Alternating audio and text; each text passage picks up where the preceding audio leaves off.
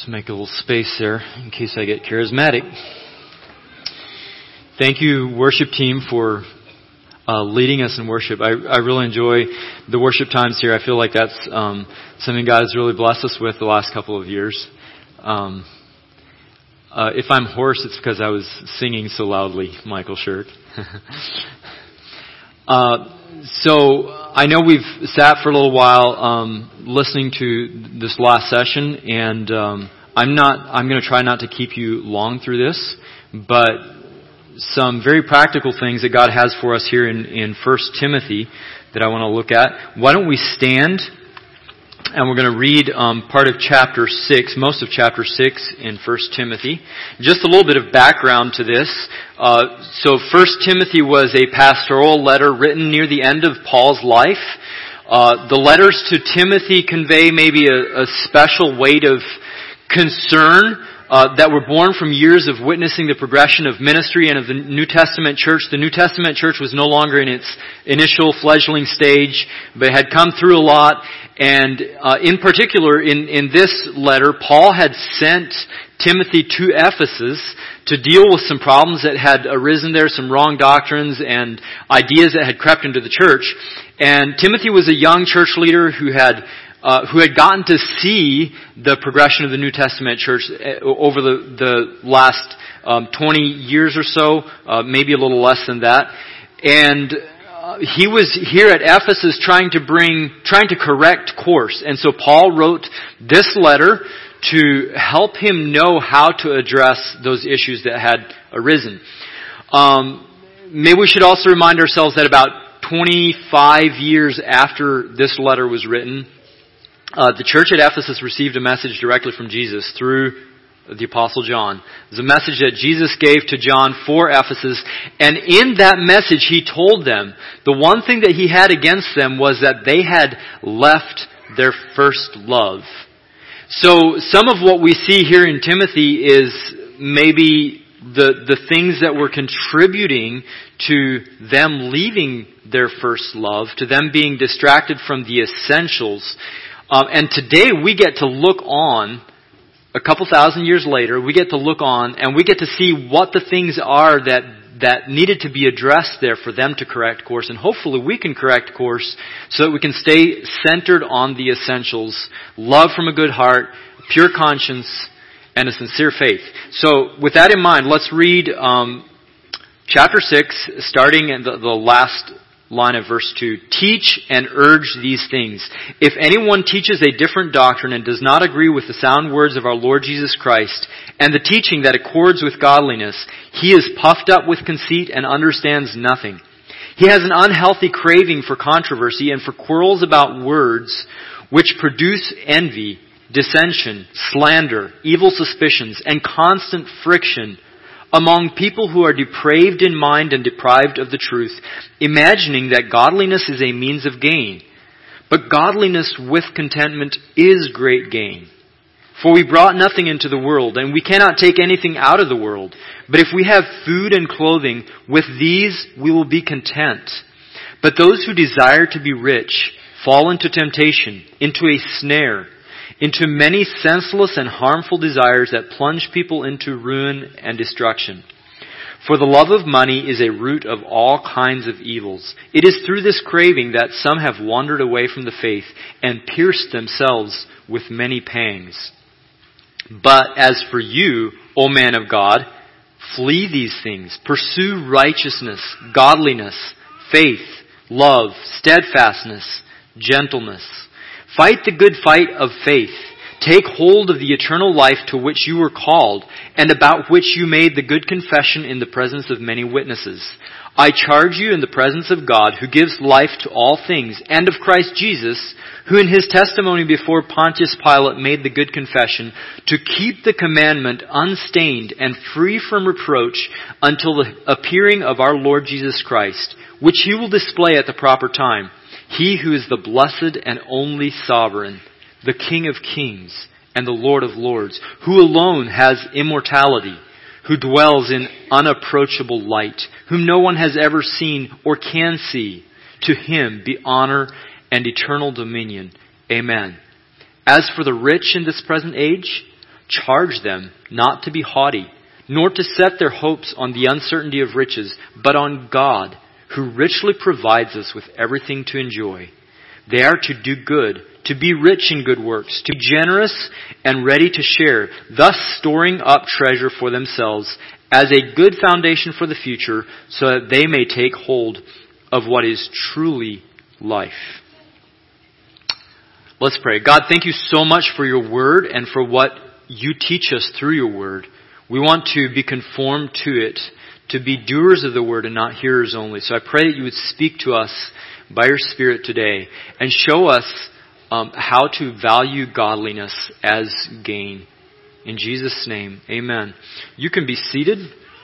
So he starts out here in chapter 6 after writing a whole bunch of practical instructions to the church at Ephesus through Timothy.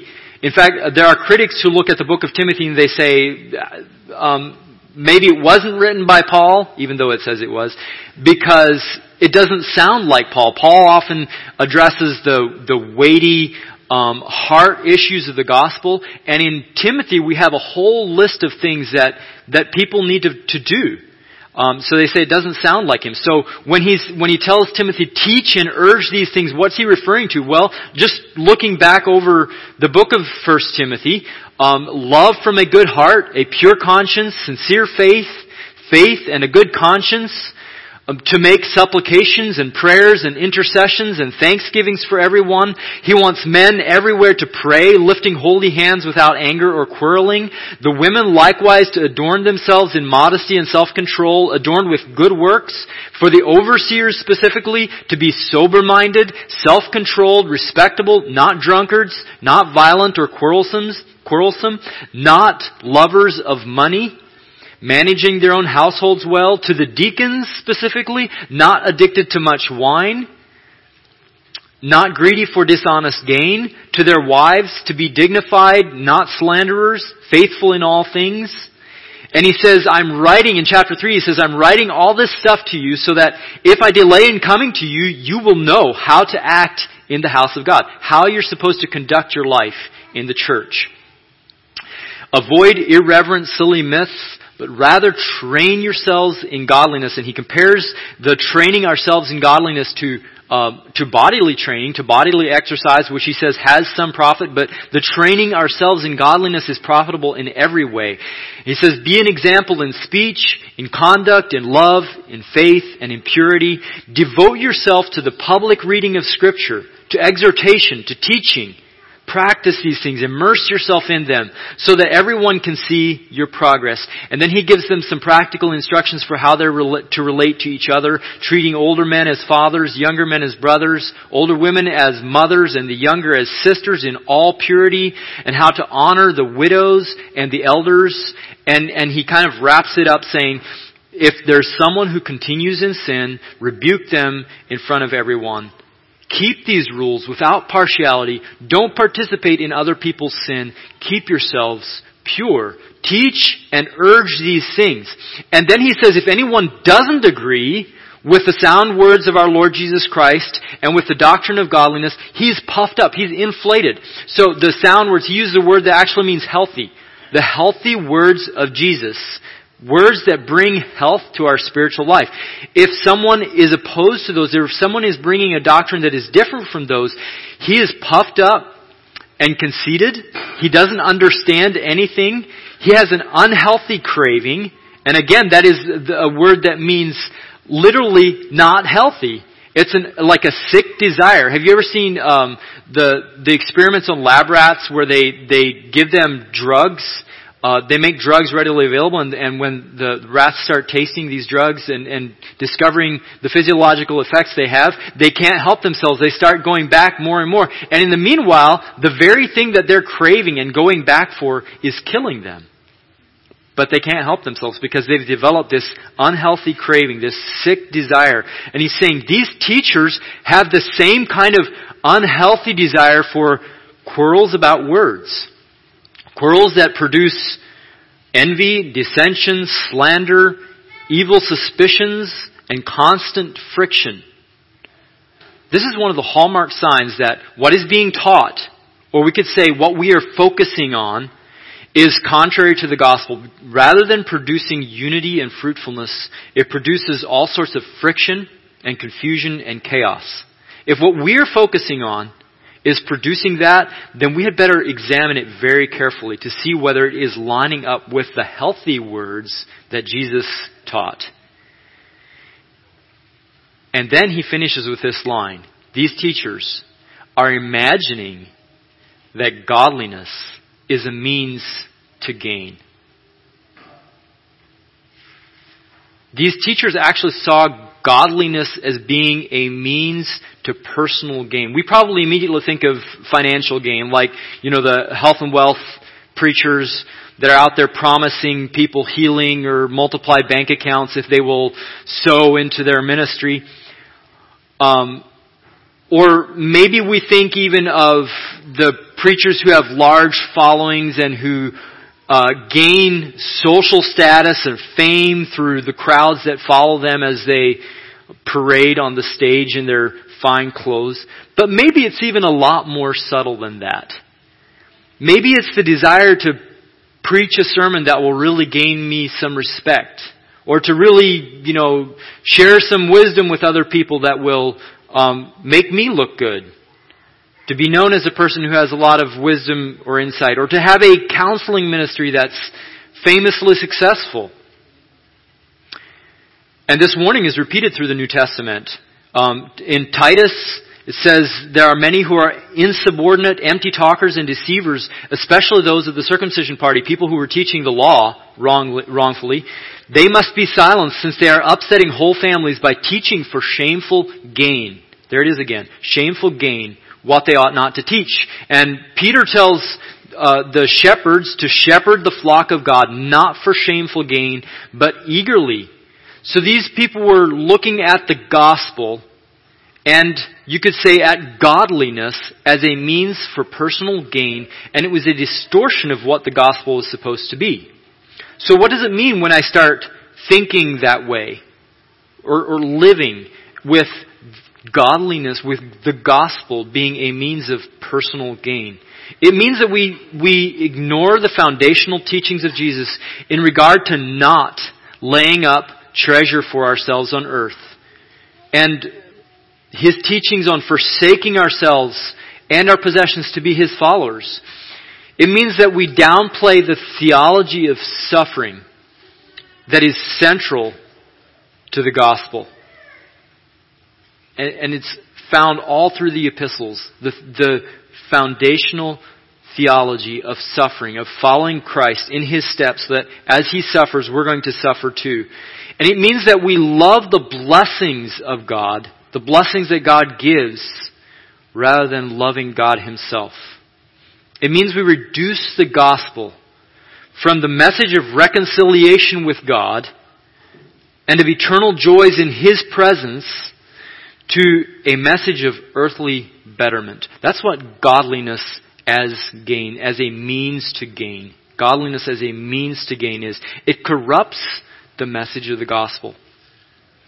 Whereas Paul said that their life as apostles was full of trials and sufferings. In 2 Corinthians 4, he gives a long description of what their life, what it meant to follow Jesus, what it meant to be ministers of the gospel. It meant that they were afflicted and they were cast down and they suffered. They were perplexed, but not driven to despair.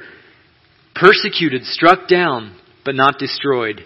Always carrying about in their body the death of Lord Jesus, so that the life of Jesus might also be manifested in their bodies. That doesn't sound like someone who views the gospel as a means to personal gain. That sounds like someone who's willing to give it all up for the sake of the gospel, because they look at the future gain, not gain here in this life. So, in verse 16, chapter 4, he says, we do not lose heart. Though our outer self is wasting away, our inner self is being renewed day by day. For this light, momentary affliction.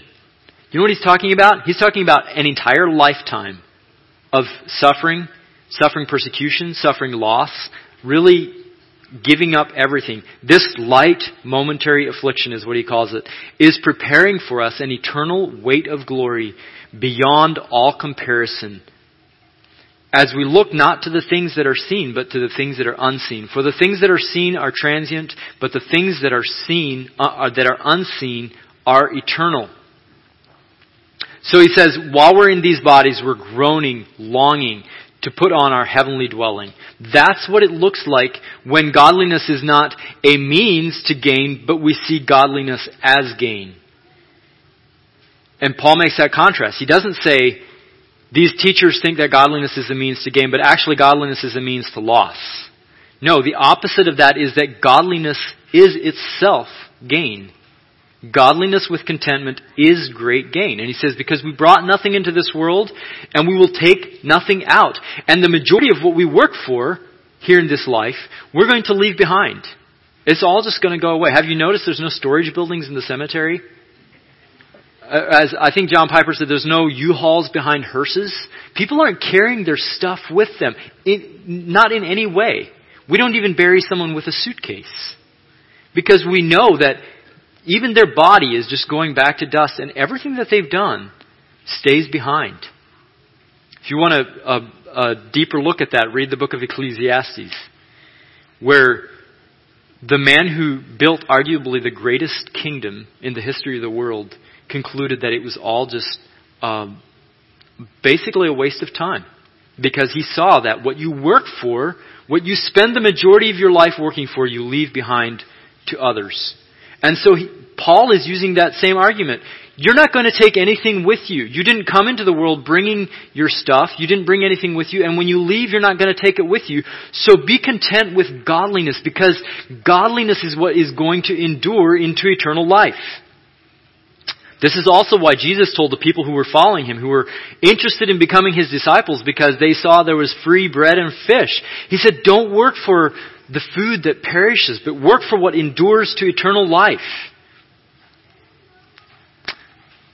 And he also gave the parable of the man who was digging in a field and found a treasure.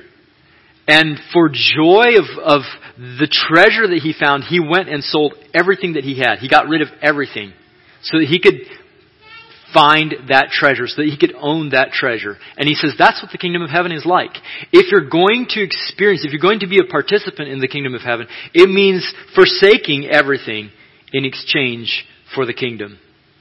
And somehow these teachers had come into Ephesus with a distorted form of the words of Jesus. And they were seeing godliness, seeing the gospel as a means to personal gain, as the means to climbing a ladder of wealth and social status and success. So he says, be content with food and clothing. I always think it's interesting that he doesn't include like housing in there, because I think that would be an essential as well. But be content with food and clothing. When God meets our basic needs, be content with that. We are absolutely bombarded in this generation, probably more than any generation in the history of the world, with propaganda that's telling us that we need stuff. The allure of things that we don't need, it's woven into the DNA of our culture. According to Statistica.com, in 2020, nearly $250 billion will be spent on ads to tell us what we need to buy. That's really what it comes down to. $250 billion going toward ads that tell us what we need, what we should want, what we should be buying. It's all around us, and we become so inoculated that it's a wonder that we can even recognize covetousness when it comes up in our hearts. Because it's all around us. It's like part of our culture. That desire for things, the desire for wealth, the desire for riches. And Paul goes on to give a stronger warning even against that. He said, those who desire to be rich will fall into temptation, into a snare, into many senseless and harmful desires that plunge people into ruin and destruction. Does that sound like something you want? temptation and a snare, senseless and harmful desires that plunge us into ruin and destruction, if that's what we pursue. That sounds really harsh.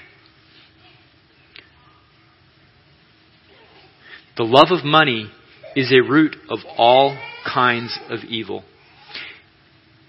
When we give ourselves over to the love of money and its pursuit, we give ourselves over to temptations that we didn't need to deal with.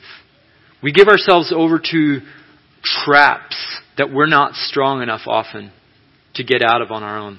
Just the other day, I responded to a call where a patient had overdosed on presumably heroin.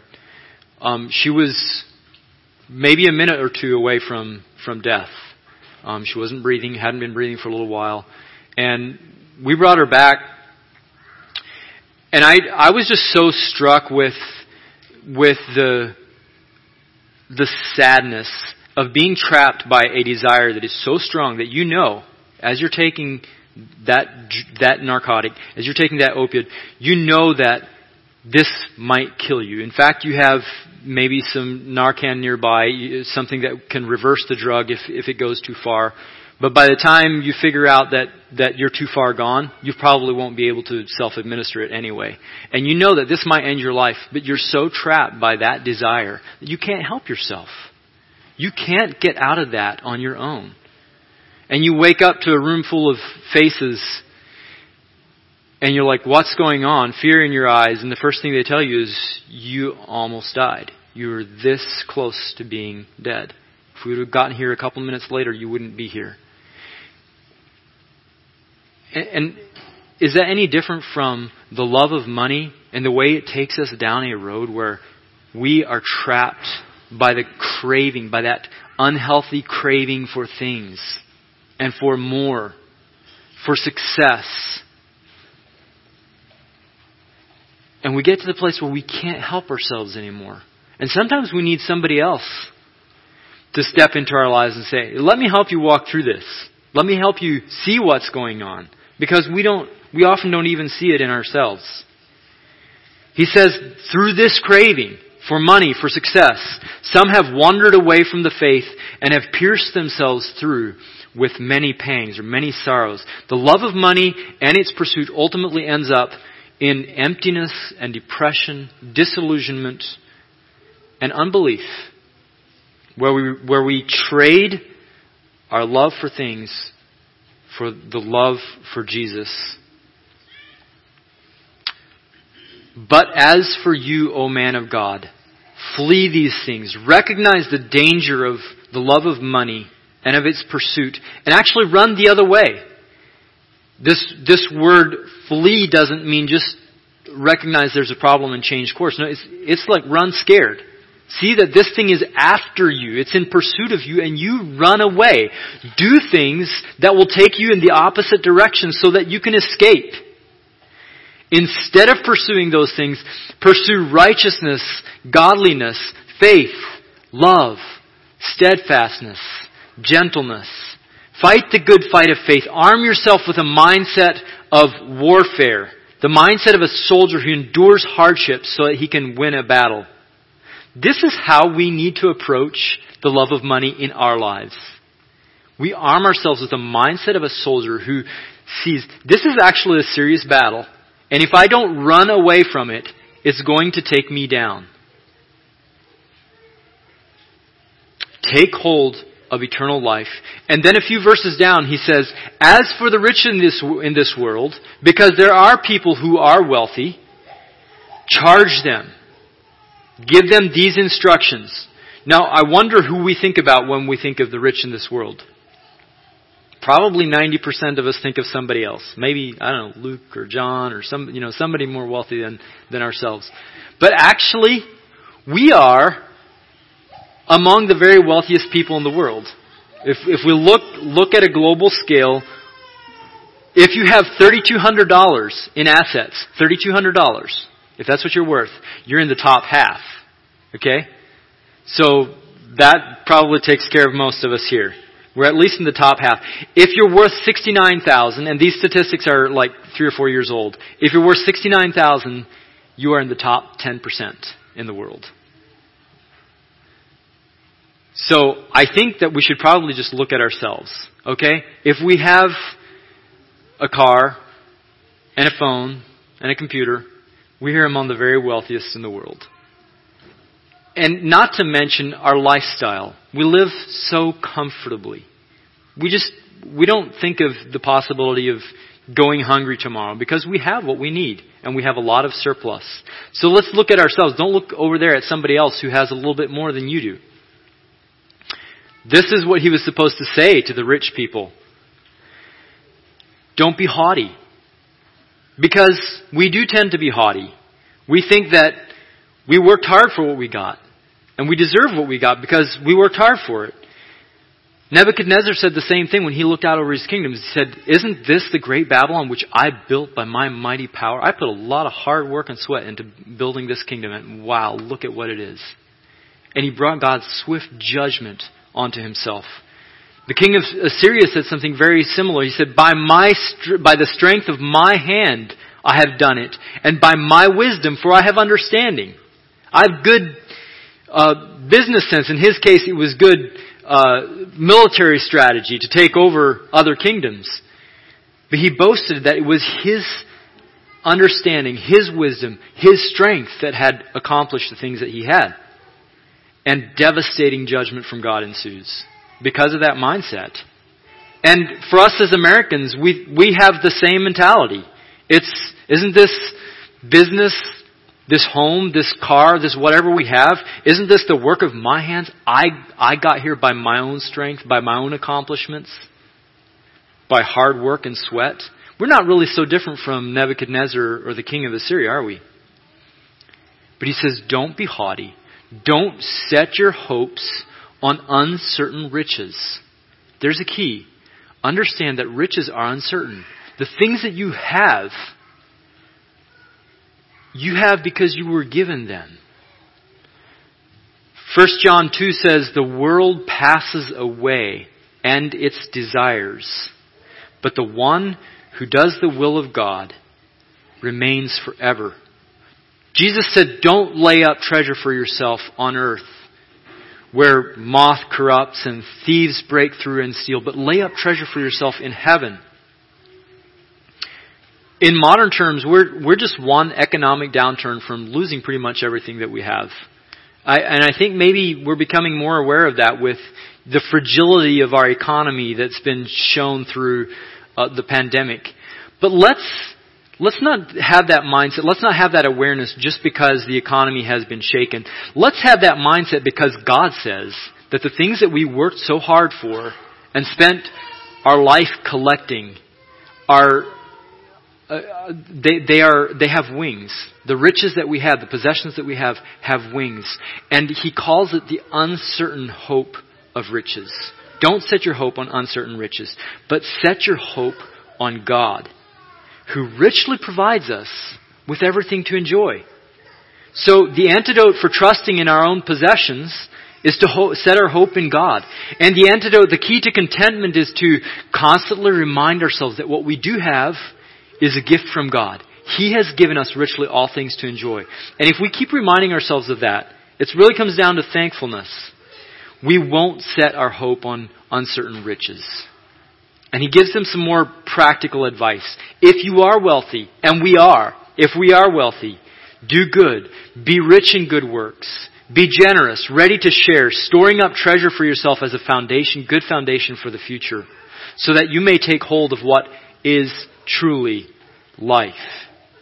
Godliness with contentment, that's what he says is great gain. That's what is life. So, as a means of practical application to my life, maybe some questions to ask myself. Do I have a subtle mindset of godliness being a means to gain? Either financial gain, like if I live right, God's going to bless me, or social gain. If I live right, people are going to bless me. Maybe that one's more applicable to us. We can easily fall into a trap of godliness being a means to personal gain rather than godliness being gain. What practical steps am I taking to flee the love of money and its pursuit? If you look over your life over the last 5 years, do you see yourself taking any practical steps that show that you are running away from that snare? What am I doing to cultivate contentment? Is my life marked by gratefulness? Or does it look like I'm always needing more than what I have? Am I always dissatisfied and wanting the next achievement? Is it obvious to onlookers, when people look at my life, do they see that I believe that godliness with contentment is great gain? Or do they simply see godliness is a means to gain for me? Jesus said we can't love God and money. We can't love God and possessions. It's binary. We'll love one and hate the other. Is it immediately obvious looking at my life which one I love and which one I hate? 1 John 2:15 through 17. We'll close with these verses. Do not love the world or anything in the world. If anyone loves the world, love for the Father is not in them. For everything in the world, the lust of the flesh, the lust of the eyes, and the pride of life, comes not from the Father, but from the world. And the world and its desires are passing away. But whoever does the will of God lives forever.